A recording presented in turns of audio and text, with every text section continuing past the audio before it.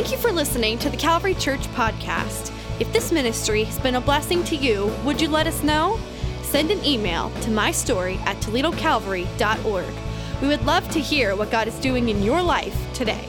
Well, it doesn't happen all the time, but it happens quite often that maybe it's in an appointment, maybe it's a phone call, a text. Usually it happens right in between services and out in the atrium where somebody walks up and says, "Pastor, I know you're busy. I know you probably don't have much time, but I just have a quick question for you."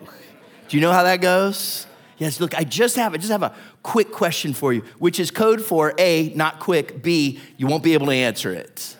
And like these questions come so often in these moments, and I usually feel so helpless. It's just kind of like, I don't have a whole lot for you in the 45 seconds that we have allotted to this response, right?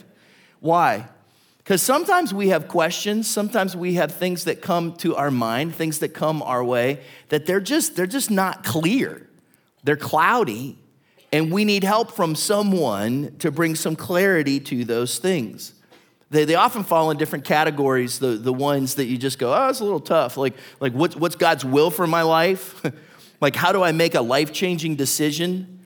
And then sometimes they even revolve around some things in our culture, politics, family, sexuality, cultural issues that we come up against. The answer is rarely cut and dry. Oftentimes, there's really no clear answer. What you need is clarity that comes in some way.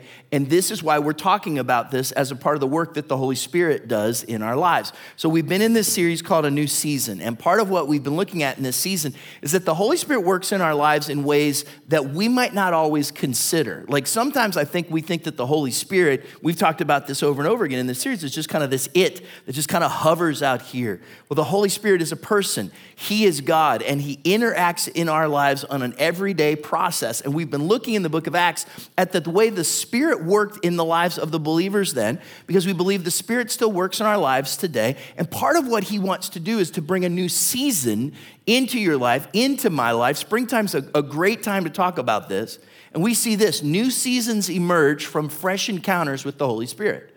So if you need a new season in your life, where it comes from is through a fresh encounter with the Holy Spirit. And here's what I want to propose. Some of us need a new season because what we need from him is some clarity about our culture, or about decisions that we need to make, or about choices that we have ahead for us. And how do we move through that when the things around us tend to be cloudy? So we're praying this prayer that kind of goes with each one of these messages. And here's the one for today. We're praying, Heavenly Father, in this new season, may your Holy Spirit bring to me clarity for the culture. What I need in this world that I live in is clarity to see how I'm supposed to live. Now, you might be making a decision of some kind. You might be trying to navigate something as a worker. You might be navigating something as a student. Maybe there's choices you're having to make as a parent, and you're going, how do I do this? Well, the Holy Spirit can bring us clarity for the culture. I believe the Holy Spirit can bring you clarity when the issues are cloudy, and he can help us in those moments of our lives. Why is that necessary? Well, I think it's necessary now probably as much or more than ever, because we live in a world that lacks a lot of biblical literacy. Isn't that true? Like a lot of the things that I take for granted because of the things that I know from God's word, I realize a lot of other people don't. Many of us, even right here in the church, we go sometimes, I just don't know what God's word says. We live in a world that's influenced by addiction, by sexuality, by gender, by affluence, by entertainment. There's been a blurring of the lines between the church and the world. And I think a lot of times we can tend to have a spiritual amnesia where we know what it's like to be God's children, but we forget how to live like God's children in a world that is oftentimes sharing different values and beliefs. And so what do we do in those moments? How do we respond? Well, what we need is guidance, direction, clarity from the Holy Spirit. So we're going to go to Acts chapter 15. What we see in Acts chapter 15 is a really clear portrayal of how the church has to decide if we're going to be God's people, how do we live in a world that doesn't share those same values? Like, how do we live in a world that's different as we figure out how to be God's people? So the backstory to this is interesting. the church in Jerusalem has these people that leave Jerusalem and go to a place called Antioch, where the believers weren't so many Jews, there were a lot of Gentiles. And when they get there, they tell the people there, well, you really can't be Christians. Jesus really can't save you unless you follow the Jewish ritual practices like circumcision. So they're saying that to be saved, it's Jesus and something else. Now, the Bible is very clear. We're not saved by what we do. We're saved by grace alone. True? Right? But that's not what these guys were saying. They're rolling into the church, and they're upsetting a lot of these people in Antioch because they're saying, well, you're not really Christians unless. And so word gets back from some of the leaders in that church to Jerusalem, and they're like, we got to sort this out. Because we got to figure out, how do we live in a culture where there's people coming into the church from outside of the church? Like, how do we do this? So they have this big meeting in Jerusalem. And in this meeting, they try to decide, how are we supposed to address people who believe God's word in a culture that has different values and beliefs? So after they meet, and we'll talk about their meeting here a little bit, and I'm going to encourage you kind of for the whole backstory to go back and read Acts 15 for yourself. But after they meet, they say, well, what do we do next? So they say, well, look, we're going to send some people from this meeting to the churches that need to hear these things, and we're going to write them a letter. So today what we're going to look at is the letter that they wrote. Because in this letter, they're giving instruction to the church. How do you live in your culture that doesn't share your same values?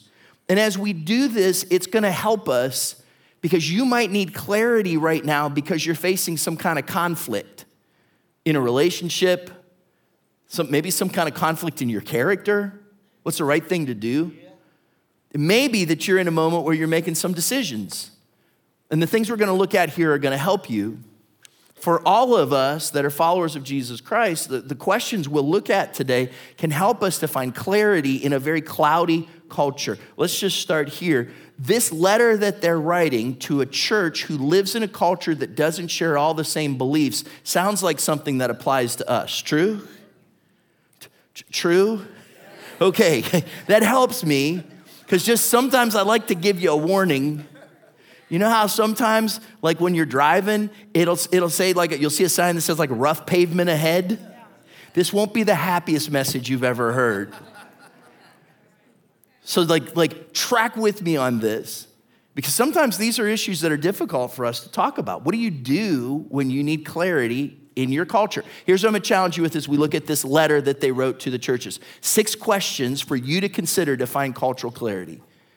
Here's 6 questions that you may need to ask yourself, that you may need to ask the Holy Spirit to help you examine and sort out if you need clarity in your world, in your situation where you find yourself. If you need clarity for the culture, 6 questions to consider. Here's the first one. Number 1, am I living in grace? Number 1, am I living in grace? Here's the whole problem. It started because these outsiders came into the church in Antioch and said, unless you do it our way, you can't be saved. Like there was no grace in that. They didn't understand the culture, so what they did was they threw up these legalistic guardrails. Anybody ever been a part of an environment like that? You just draw these lines, and what we'll see in this story is what was needed was not legalistic guardrails, but the leading of the Holy Spirit. That's what they needed. And so instead of this kind of harsh tone, the response comes in this way. The leader in the church was a guy named James. James was actually the brother of Jesus. And they decide to write a letter. And listen to the letter that they write. Acts chapter 15, verse 23. With them, these are messengers that they're going to send. They're going to send the following letter. The apostles and elders, your brothers, that's who the letter's from, to the Gentile believers in Antioch, Syria, and Cilicia, that's who it's for, greetings. We've heard that some went out from us without our authorization and disturbed you, troubling your minds by what they said. They lead off in this way to say, you know the troublemakers that came to you, they weren't from us. And you know what they said to you? That wasn't from Jesus. Like they drew lines that God doesn't draw. And they were putting these legalistic things on you. And what God has for you is grace. How you address situations, whether it be in our culture, situations where you have to make decisions, situations where you face conflict, it makes a huge difference how you address them. And I know that in those moments, I do much better when I don't address them out of my own emotions and attitude, but when I do it with the help of God's grace. Anybody? Like, it helps me to remember that I've been shown great grace. It helps me to remember that I'm supposed to forgive as I have been forgiven, right? Oh, you heard that part. Right? And to let God work in these things. So if you're facing some place where you need clarity, grab hold of this for starters in this story. We should not be legalistic. We should not be so adamantly determined that we've got everything just right, and there's an anger or there's this attitude that comes off that is actually something that pushes other people away. In fact, instead, when James is getting them ready to write this letter, here's what he says. I love this line. Acts chapter 15, verse 19.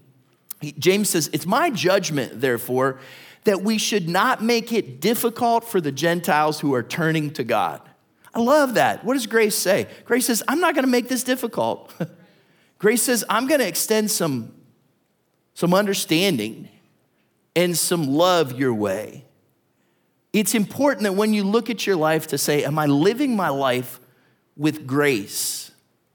The reality is you can live for Jesus and stand for your convictions and still not be a jerk. Anybody? And you can live in a way that draws other people to Jesus. Why am I concerned about this? Well, because what was happening in the church at that time was they were taking minor issues and they were turning them into major things. And the reality is, I think we still do the same thing. I think we can have a tendency to take things that are minor in eternity and make them major in our relationships. And what they do is they end up separating us from what Jesus really wants to do. What are the major things? Well, within the Christian world, the major thing is this: that we believe that there's only one way to salvation. It comes through Jesus Christ and Him alone. True? And so that unites us as believers in Jesus Christ. And that's important for us to recognize. Here's something that might be good for you to know. I'm going to guess that you're going to get to heaven and be surprised at some of the people you see there. I'm pretty sure there'll be some people who'll be surprised to see you there, right?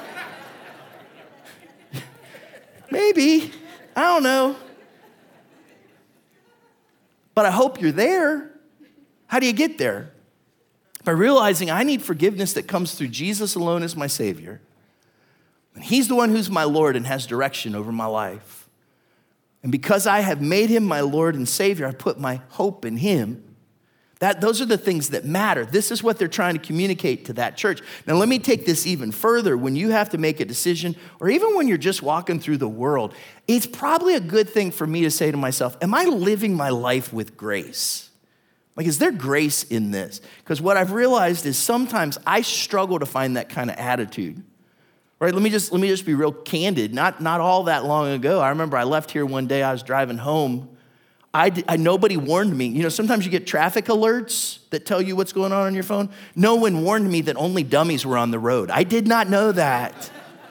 And the way that these other people were driving, and I was getting so frustrated. And I'm just kind of driving. I'm like, why are you driving so slow? Why are you driving so fast? Why don't you people know how to get out of my way? You know, and with every traffic light, I was getting less like Jesus. Anybody been there? Right? And I remember I was sitting there, I was about to make a left turn, and I was just so tense, and I'm just looking at everybody like, oh, you know, kind of thing. And all of a sudden, I don't know whether it was the Holy Spirit or it was just I don't know, it was me, but it was like, Chad, what's wrong with you?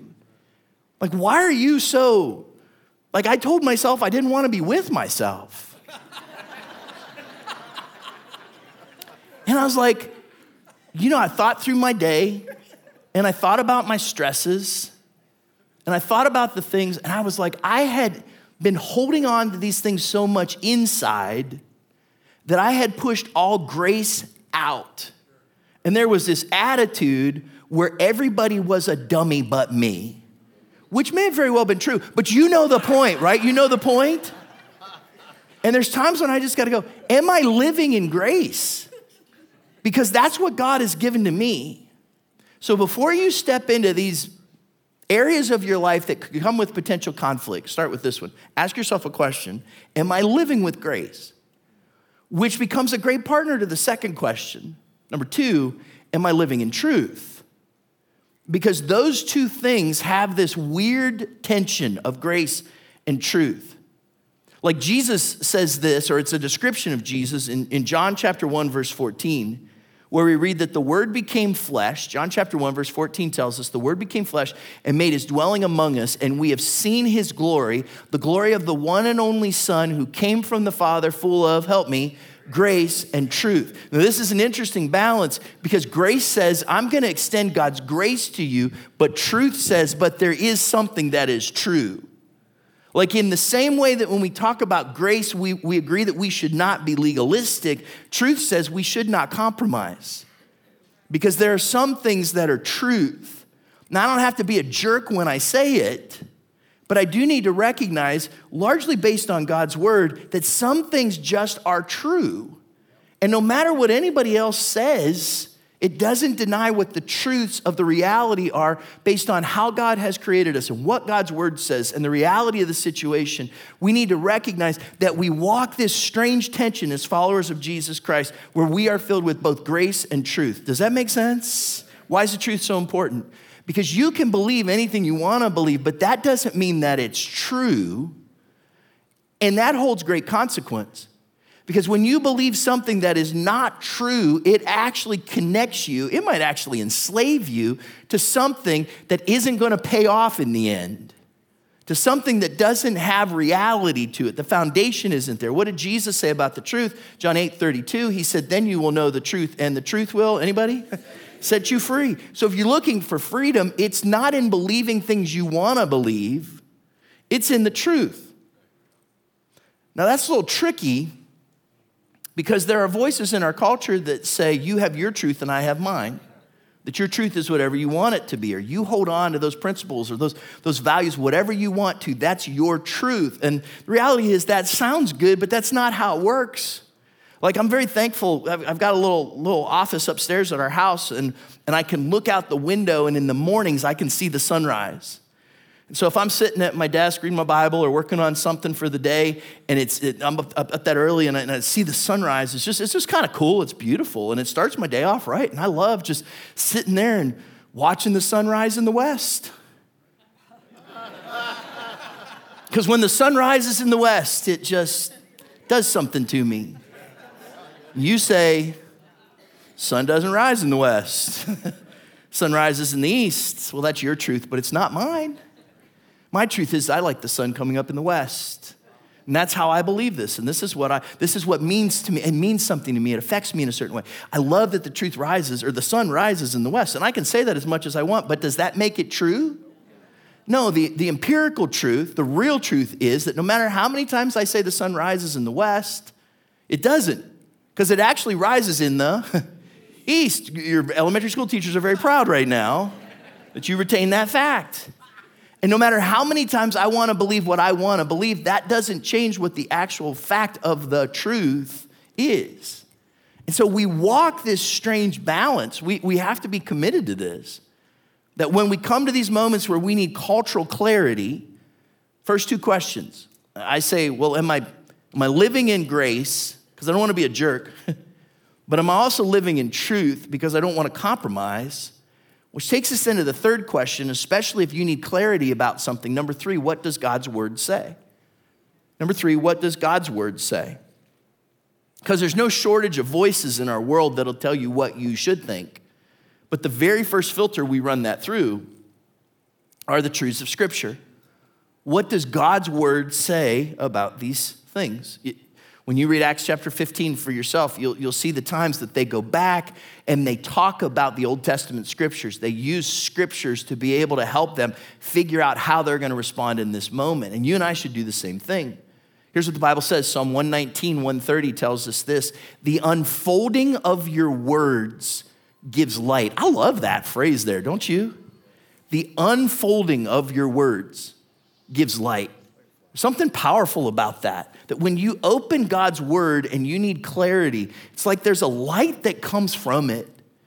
The primary way that the Holy Spirit is going to speak to you and I, and we'll see this again even next week, is he does it through his word. And when we open it, when we unfold that, there's something that gives illumination to the places that are cloudy in our lives. He says it gives understanding to the simple. I love it when a verse speaks right to me. Anybody else simple? Like, God, I just need your help on this. And that's what his word brings. So if you're in a place where you're saying, look, I need clarity, start with God's word. Look first for guidance from God's word, and there, see what it says and apply it to your life into that situation. Now you might go, well, how do I do that? Like for some of you, maybe you have quite a bit of knowledge from God's word. Others, this may be something that's kind of brand new to you. There's lots of tools and resources. You could join a Bible study. There's a resource on our website that you'll find called Right Now Media. That if you click on that under the media tab, it works kind of like Netflix. It's all streaming videos, has tons of Bible studies, tons of things for your kids that can help you, that you can sign up there for free. We cover the cost of that. If you're saying, I need some kind of resource to help me understand God's word, the best tool that I would recommend is what's called the Fire Bible. And if you don't have one of those, it's a great tool. The scripture is there, but it also has notes and articles and things that can help you to understand what you're reading. The best place actually to get one is really just to go to firebible.org, and you can get one there in order. It's a tool that I use all the time for help, just to kind of understand, well, what does God's word say about this subject or this topic? So when you come to a place where you need clarity, start here. Look first for guidance from God's word. Here's the next question then. After you've asked the question, what does God's word say? Number 4 is, what do wise people say? What do wise people say? One of the things that you'll see in this letter is in the letter, they list a bunch of people who they can rely upon on this subject. And even before this, they've had this long debate in the church about what they believe, and different people spoke to it. Acts chapter 15, verse 25, in the letter it says this, so we all agreed to choose some men and send them to you with our dear friends Barnabas and Paul, men who've risked their lives for the name of our Lord Jesus Christ. Therefore, they go on to say, in the next verse there, they say, therefore we are sending Judas. This isn't Judas that we'll talk about at Easter. Same name, different guy. Therefore we're sending Judas and Silas to confirm by word of mouth what we are writing. They keep saying, hey, look, we're going to send some people to you who will give you wise information. If you're in a moment where you have to make some kind of decision, especially to navigate different situations that you might be facing in the world around you, find good counsel from wise people. My encouragement to you is that you find good counsel from wise people. I did it this week. I was like trying to figure something out. I'm like, I'm not sure what the best response is here. So I sent a text to a guy that's been a mentor in my life for over 25 years. And I said, hey, you got some time? And then he texted me back, and he said, yeah, I'll be driving at this time. You want to give me a call? I'll be in the car for several hours. So I gave him a call, and we caught up, and then I walked him through kind of the decision that I needed to make. And it was interesting because he had insight right away. He said, actually, the Lord was just speaking to me about this in my life. And then he said, I had a decision like that I had to make once, and I came down on this end, and he literally just used one line that like kind of echoed in my head. And that was like a gift to me from God through him, that when I went to a godly, wise person, God was able to help speak and bring wise counsel. Now, if someone gives you counsel and it doesn't line up with the truth from God's word, it's not wise. True? Like, I don't care who the person is or what they say. If it doesn't line up from God's word, then it's not from God. But God will use people like that in your life to help you find good counsel. Proverbs 11:14 says this, for a lack of guidance, a nation falls, but victory is won through many advisors. There's something important about this. And if you're in a point where you're trying to make some kind of a decision and you find yourself resistant to seeking counsel from godly people, it may be that the issue isn't that you don't trust their counsel. It may be that you are resistant to hearing anybody else because you've already got your mind made up. It may be an issue that's inside of you, that there's something you need to address if you're hesitant to receive good counsel from other people. Well, Chad, who do I go to? Well, maybe you have a mentor of some kind in your life, somebody that's spoken into your life before, or somebody that you respect. Sometimes the reason you don't have a mentor is because you've never taken a step to ask somebody, hey, can I get some insight from you? Maybe somebody who's had some experience in the area that you're wrestling with, or somebody that maybe has some spiritual maturity that you've admired. Maybe there's somebody like that you could talk to. This is the incredible value of being a part of a life group. I mean, I know we've been banging that drum lately, but if you're not a part of a life group, I would encourage you to be. I could tell you story after story of sitting in the life group that Rhonda and I are a part of, and not during the time when we were praying, not during the time we were talking about a sermon, not during the time when we were looking at God's word, but during the time that we were eating, which happens to be my favorite part of the life group. But during the time that we're eating, we're sitting around just catching up.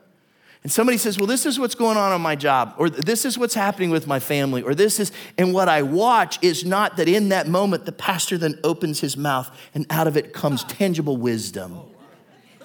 Instead, the pastor just sits there chewing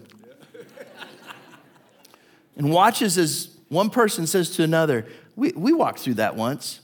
Or, hey man, have you ever thought about this? Or, can we pray with you about that? And you're watching that God brings guidance into people's lives because they've sought wise counsel from people who have a voice in their life. Look, I believe this. If you say, well, Chad, I don't have anybody like that in my life, pray for a divine appointment. I've also heard story after story of somebody who says, well, I was talking to so-and-so and they helped me with it. And I was like, how do you even know them? And they're like, oh, we sat next to each other one day in church. Or I just struck up a conversation with them getting coffee on a Sunday morning. You never know how God might do that in your life. Another great place to get good counsel is not just from people you know, but it's also good to get good counsel from people you don't know who have left things behind them. They've written books. You can listen to podcasts. You can listen to sermons. You can find places where you can get good wisdom, oftentimes, to speak to specific subjects. Now, remember what the Bible says. The Bible tells us that everything on the internet has to be believed, right? No, the Bible does not say that. In fact, there's a good chunk of stuff on the internet that should just be deleted. So make sure you're reading things, you're listening to things that come from reputable sources. And can I tell you this? Sometimes we hear things and we're like, oh, I like that. And so we're willing to throw out the truth because we hear something that makes our ears itch. Gives us that little quiver in the liver, and so we like it. Look, don't be quick to believe something that throws out a historical interpretation of Scripture just because you like that one better. Because if this is what the church has believed for hundreds of years, then there's probably a reason why the church has believed it. True? So that gets us to this next thing. We're asking these questions when it comes to times when we need clarity, and here's the fifth question. What effect will this have on my relationships?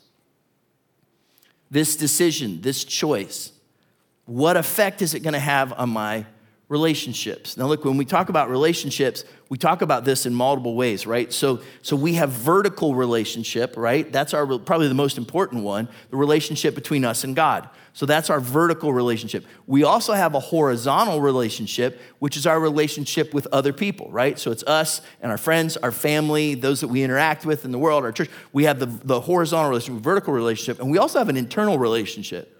Because whether you realize it or not, you have a relationship with yourself. How you view yourself, how you talk to yourself, how you interact with yourself, how when you're sitting in the car, you tell yourself you don't like yourself. You know what I mean? Right? Remember that? So I want to show you a scripture that comes next in this letter. So they've set up the letter. They've had a tone of grace. They've talked about the wise people that have been involved. We know that they use God's word. And then we read this, Acts chapter 15, verse 28. It seemed good to the Holy Spirit and to us not to burden you with anything beyond the following requirements. And then this is how they kind of talk about the culture. They say you are to abstain from food sacrificed to idols, from blood, from the meat of strangled animals, and from sexual immorality. You will do well to avoid these things. Farewell. And that's the end. It was like, that's it. No like, have a good day. No like, if you have questions, send us an email. Nothing. Just see ya. Peace. Like that's the letter. And things here that, just to be honest, I don't understand. Like, look at this, 2,000 years later, you are to abstain from food sacrificed to idols. From blood? Okay, like I'm good with that. From the meat of strangled animals and from sexual immorality. Not only is that kind of weird to throw in that letter, but 3 out of the 4 of those, I don't have any idea what they even mean because I didn't live in that world in that time. So when we look at those 4 kind of criteria there, one of the things that's really important is like, why those things? Like, why would they pick those 4 things? And here's a huge reason why. Because these 4 things have a lot to do with the relationships that these people have vertically, horizontally, and internally. And so they're saying, look, steer clear of these things that could be destructive to your relationships. So here's what I want to do. Since we're asking questions, let me give you 3 quick thoughts kind of based on these things. Now look, those things were all part of the worship system that they would have had in that pagan culture. So just because they weren't Christians doesn't mean they weren't spiritual. And they worshiped this idolatrous system that was in their culture. And all 4 of those things were a part of that system that was a part of, not to be harsh, but what we would call kind of their pagan religion. And they all fit into that sacrificial system that they had there. So kind of based on these things, here's some things that when you're confronting our culture, like when you're having to make decisions about how as people whose lives have been changed by Jesus, you're going to interact in a world that doesn't hold to the same values, here's some questions to ask. The first one would be, is this idolatrous? Like this thing that I want to be a part of, this relationship that I want to be in, this stuff that I want to have, is it idolatrous? Because when they said, hey, stay away from meat, from food that's been sacrificed to idols, they're saying, look, when you grab hold of that, you're saying that something is more important in your life than the vertical relationship. Like you're sending a signal to yourself and to the world that there's something that matters more to you than God. Idolatrous is a weird word because when I say idol, you think like, well, I don't have any kind of little like statue on my mantle that I worship. No, anything that becomes more important in my life than God is an idol. So think about this. Anything that becomes more important in my life than God is an idol. So when you put something in your life that somehow stands in the way of making that vertical relationship your priority, remember that. That's God's too. God's priority is that that vertical relationship be right, because if this one's not right, none of the other ones will be. Anything that gets in the way of that is an idol, which takes us into the second part of these 4 things here. He says, is this idolatrous? And then he talks about strangled animals and blood, which is weird to us, but a part of their pagan sacrificial practice. And the reason he mentions this is for this second question that we need to ask sometimes, is this offensive? Like, is this thing I want to choose, or this stuff I want to do, or this part of culture that I want to engage in, is this offensive? Who's the letter written to? The letter's being written to Gentile believers who are now going to church with Jewish people. And they've already said to the Jewish people, look, these Gentiles don't have to do the same Jewish stuff that you had to do to be Jewish. They just need Jesus to be saved. So they've told the Jews to settle down a little bit, right? But now they're telling the Gentiles, look, you need to honor this relationship that you have with your Jewish brothers and sisters. Because when you partake in meat that's been strangled, that's not kosher. So when you bring that into the fellowship hall for the party after church, or when that blood that's a part of that pagan process somehow works its way in when you invite your Jewish friends over for dinner, you have actually made it very difficult for them. And because of their convictions, you have offended them. And so what they're saying to the church is, I know that's something you probably could do, but is it something that you should do if just because you want to, you offend a brother and sister in Christ? You cause a wedge between yourself and another person. You put this wall between you and them, and it's one that is minor. It's not major, and we're not majoring on the minors, so get that out of the way because it's going to offend your brother and sister. Does that make sense? So I'm thankful that we don't have to take care of our own animals. There will be no strangling after this service. Can I get an amen? But what there can be is plenty of other things that I say, well, I can do whatever I want. I'm a free person. You sure are. But you offended quite a few people when you posted that. Or when you just thought you could just express your opinion, however, you failed to realize that you touched into a deep part of their past that they're going to be wrestling with for quite some time. Before you just live your life however you want, what they're saying here is make sure that you realize that the way you live has the opportunity not just to offend somebody, but literally hurt their relationship with Jesus. Let's take this one more step, and we'll talk about this a little bit more next week. But when they talk about the animals that have been strangled in the blood, now there was a belief in that culture that those practices actually attracted demonic attention. Now, next week, we're going to talk about the spirit world, right? The demons and demonic activity and spiritual warfare. We're going to get to that when we hit the next part of the book of Acts next week. But understand this, that no matter what you think about that, that's what they thought then, right? And their perception was that around these practices of animals that have been strangled for preparation for eating and the blood, it attracted demonic attention. And they're saying to the church there, look, when you go after those things, you're not only offending your brothers and sisters, but you're actually saying to God, the God who gave you grace, I want to give a little more attention to this demonic practice, God, than I do to you. This thing that has been influenced not just by the culture, but literally by something that's coming from the enemy of God and his people. God, I'm drawn to this thing more than I am to you. Do you think that offends God? Here, the reality is, I don't know about you, but I only have so much space left in my hard drive. Anybody? Like I'm running out of real estate in my brain. So I only have so much.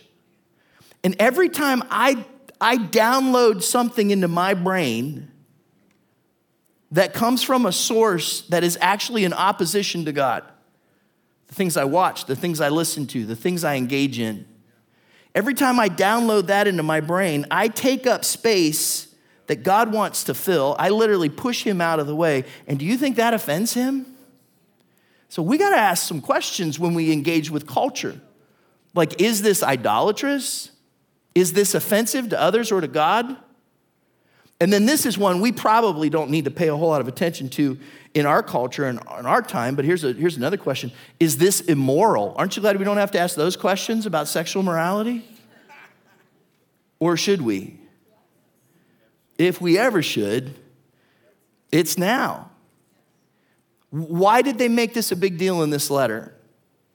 Because when people were leaving the practices that they had before they were believers in Jesus and stepping into the church, there was some new thinking that needed to come in. So of all the things that they could stress, they stressed sexual immorality because part and parcel in the practice that they had in their pagan culture, in their sacrificial system that was outside of God, was sexual immorality. You name it, it was a part of it. I mean, it was not only a part of their culture, it was literally a part of their worship. And so now they're stepping out of their world without God into their beliefs with God, and two things are happening. They're bringing some of those practices into the church, and the people in the church are now being tempted to engage in sexual immoral practices. And it's something that we can't afford to avoid even in our culture today. Now look, what I don't want to do, don't have the time to do, is list everything that we're against. So can I just tell you what the Bible's for? Is that okay? 6 of you, I'm so happy that you're... God's plan is for sexual activity to be between one man and one woman in marriage. That's what we read in Scripture. God's plan is for sexual activity to be between one man and one woman in marriage for a lifetime. Anything outside of that, the Bible defines as sin. That statement is easy to be categorized as narrow, old-fashioned, intolerant, and maybe even hateful. And can I just throw out just real quick, I didn't say it. It wasn't my idea. But it comes from God's word. And if God's word says it, then it's truth. And so I want to walk this out with grace and truth. Now look, let's take this one more step even further. Why does this matter? Because when you're in an idolatrous practice, right, it affects your vertical relationship. And when you offend someone or offend God, it affects your vertical and your horizontal. But the real thing, and Scripture talks about this, that's so troubling about sexual immorality, is it affects you vertically, horizontally, and internally. Like it affects every relationship in your life. God, others, and your view of self. Now look, the pastor preached too long on the front end, so he's got to run through this now. But can I tell you, I know that just even by bringing this up, it raises all kinds of questions. Because for some of you, like that statement, in and of itself has created a wedge of some kind between you and somebody that you love. That if you hold to this for your child, for your family member, for your friend or your coworker, it creates this challenge that's there. And there's really no easy response to that, other than just know that that person that you love, that God loves them too, and that you're not alone in walking through that. Never forget that when Jesus interacted with the people in his culture, he always started with relationship and expressing love to them, even before he stepped into whatever it was next that they needed from him. Can I also encourage you that I know that there are probably some people who are watching this or people who are sitting in the room who just go, well, I don't agree with that. Like, Chad, I think that's a little backwards. It's a little old-fashioned. I'm not sure that's even where we land. And we don't have time to sort all that out, but can I tell you this about this church? No matter how you land on any of these issues, this is a place where you are loved, where you are valued, and you are welcomed.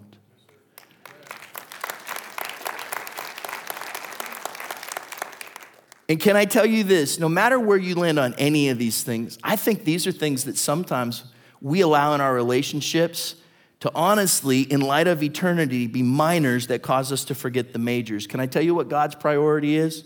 God's greatest priority is that you be in right relationship with him, that you know his forgiveness and that you know his grace, no matter who you are. If there's anything you hear today, hear that. One last thought before we kind of walk away from this, and I just want to mention this to parents. Parents, can I encourage you, you cannot leave this moment up to the culture to train your children. When it comes to these subjects, when it comes to these things, don't just slip into cruise control and think you're just going to skate right through those years.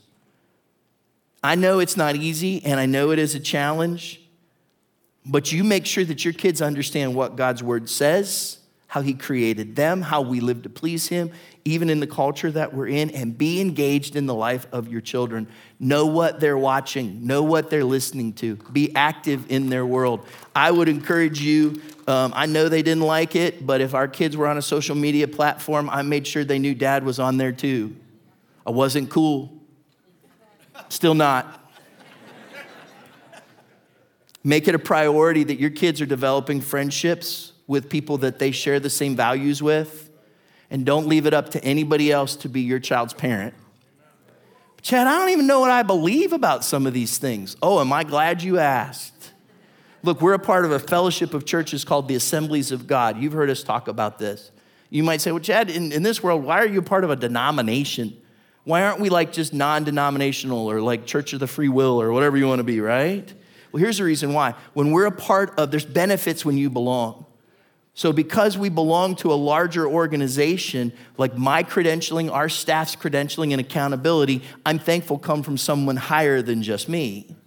I'm also thankful that being a part of the Assemblies of God, there are thousands of missionaries that we partner with, so we don't have to figure out how we're going to help those in Ukraine or see the gospel go to parts of the world where it's not heard. We can already know that we can invest our time, energy, and money into places where the gospel is already going forward. Does that make sense? We can do more together than we can alone. And one of the huge benefits of belonging is because together we know what we believe.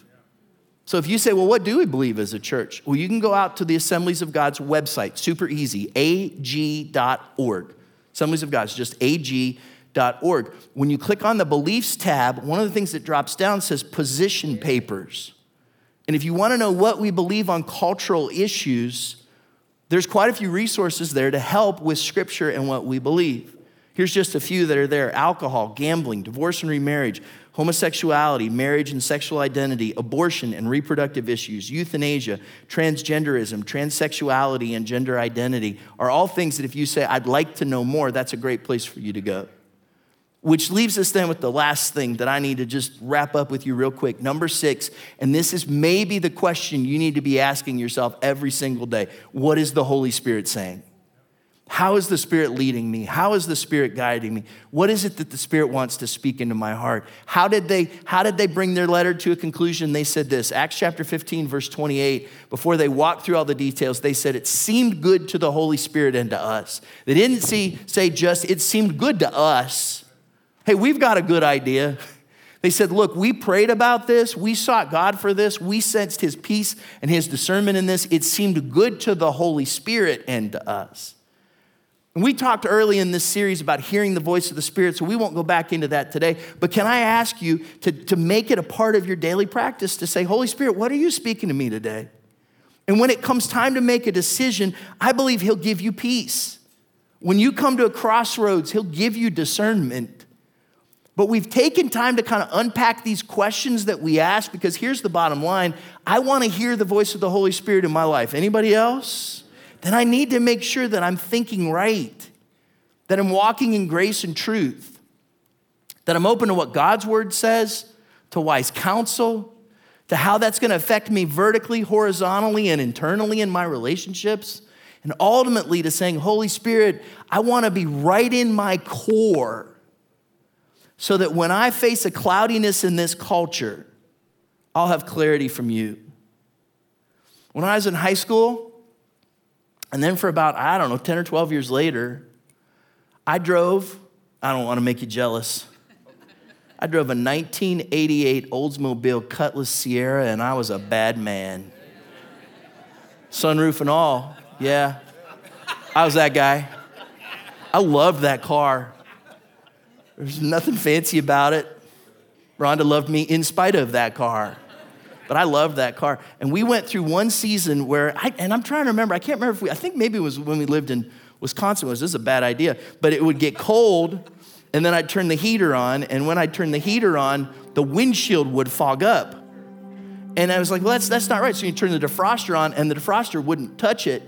And so then eventually I would just keep a rag in the car, and then I would just wipe because it wasn't like condensation, it was like goopy, and it's like, this isn't right, but I just wipe it off, and then I'd have clarity to see past the cloudiness that was there. And then when I turned the heater on again, it would do the whole thing, and I'm doing this again. And eventually, like, Rhonda's like, there's something wrong, and I was like, I know, but I'm cheap. I'm just why fix it when I can just do this?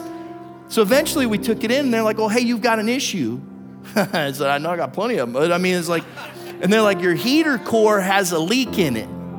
And so what happens is the antifreeze in your heater core drips into the heater box. And so then when it's blowing the air up in to heat your car, what happens is there's condensation in it. So it smelled sweet, but it would coat the windshield. So then you couldn't see, and you had no clarity when you were driving, which can be problematic, true? So what I needed to do to be able to see clearly is make sure that things were right at the core. And for us, if we're not willing to say, Holy Spirit, I'm going to walk in grace and truth. And Holy Spirit, I want to know what your word says. And God, send the right people into my life to speak to my life. And vertically, horizontally, internally, God, I want my relationships to be right with you at the core. In this cloudy world, I want to see clearly where you're sending me. So Holy Spirit, help me to hear your voice. Would you bow your heads and close your eyes for just a moment? Here's the simple question, just real quick. Do you need clarity from the Holy Spirit today? Because before you turn off this service on TV or online, or before you walk out of this building today, I believe the Spirit can meet you, and in a moment can bring some peace to your life, can bring some insight to your decisions, can bring some backbone to that place where you want to compromise, and bring some grace to that place where it's easy to be a jerk.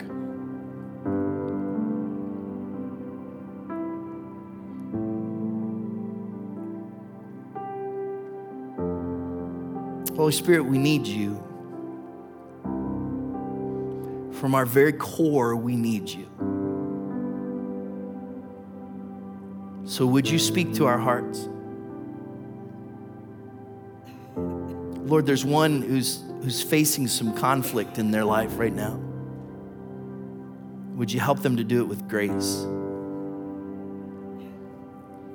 Lord, and there's somebody who's trying to decide how they're going to address an issue. Would you help them to do that based on your truth? Lord, as we open up your word, would you let it bring light to our simple minds? Lord, would you give us divine appointments where people will speak words of life into us? And Father, vertically and horizontally and internally, would you help our relationships to be right with you? Lord, we want to live in a way that doesn't just seem right to us, but in a way that is good to the Holy Spirit. And so let us hear your voice.